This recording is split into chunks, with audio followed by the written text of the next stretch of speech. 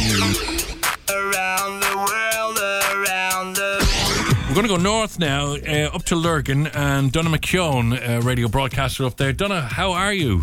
Good morning. Very good. Very good. Welcome to both of you to Lurgan. You're very welcome. I hear Lucy saying about the lovely clouds outside in Dublin. Well, believe it or not, we have clouds up here too. Okay. We have the sun up here too, with the moon. I think it's nearly the same one. So we're looking. It's almost identical to here. Well, it is almost identical, and you would imagine it should be. But during the lockdown at the moment, the way our two little countries are dealing with it are so completely different. So how are things at the moment up in Northern Ireland? Well, we're in a much better position than we are across what's supposed to be, some people would call it the mainland, but if you did that in my kind of part of the world, you might get kicked in the behind.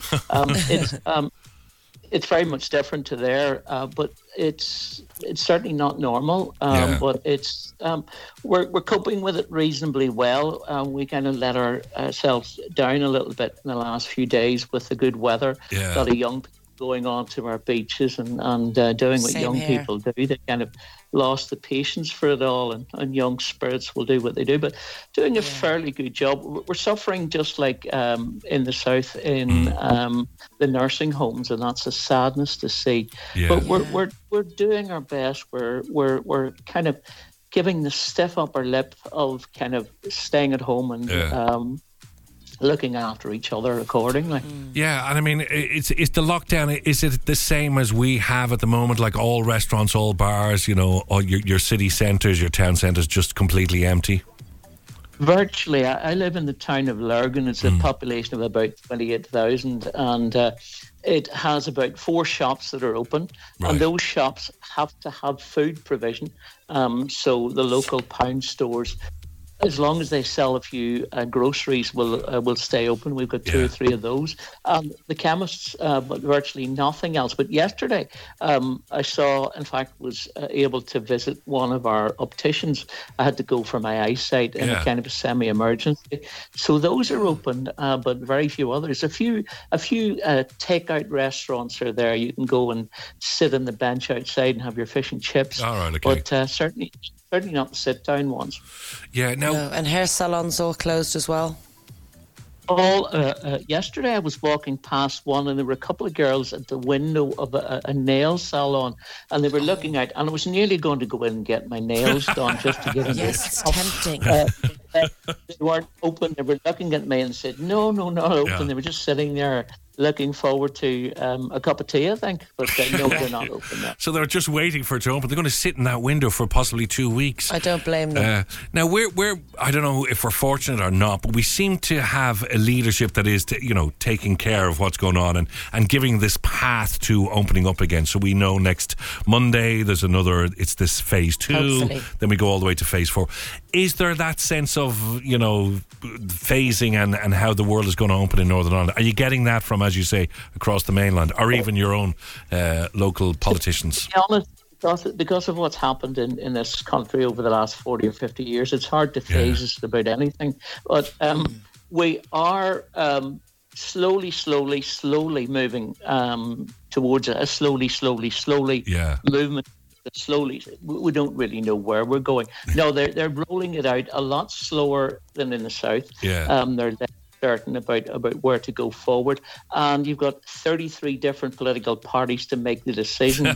So that itself is taking a little bit longer. And parties that generally don't even talk to each other as well, and now this is the time they need to talk to them. Well, in fairness, over the last 50 years is the time they need to talk to each other most. Do you have, I mean, we have really high level of confidence in how it's being dealt with down here, from Leo Varadkar to Simon Harris to Tony Holohan. Do you have that sense of... They've done a good job. They've done a great job. Do you have that sense of confidence in your leaders? There certainly seems to be. I mean, there are a lot of questions being asked by the political heads, and the party politics do arise from time to time. But I think we're largely pleased that they're doing the best within their ability. And when it moves into party political moves, there are a few quite necessary checks and balances. We have a few radio programmes up here that will nip in the bud all of that kind of party politics Yeah, stuff yeah, and make sure yeah.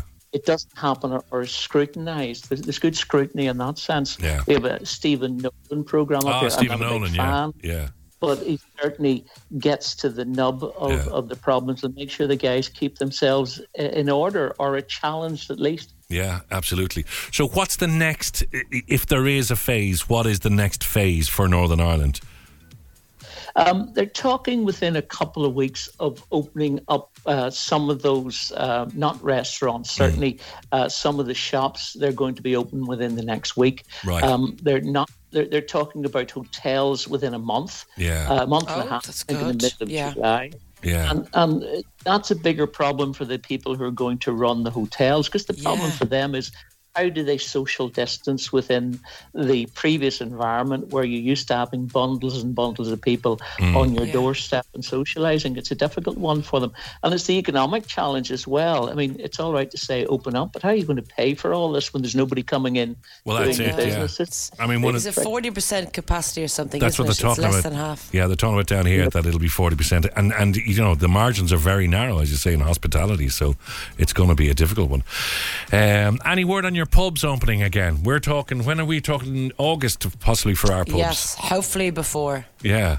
The joke used to be when you went to Donegal, when did the pubs close? October. Yeah. It's now, when do the pubs open? October 2026. Nobody knows, and it will bear no resemblance to a pub previously. My father set up a pub about 500 yards away from here, and he thrived on the Americans coming over in World War II, where you couldn't get an inch of space. Now you can get all the space you want, but you can't get the people to come in. So it's a changing environment. Anyway, listen, Donna, good talking to you, man. Yes. Stay safe, take care of yourself, and we might catch up with you again across the summer to see how the North is dealing with this. Good to talk to you, okay? Happy to talk to both of you.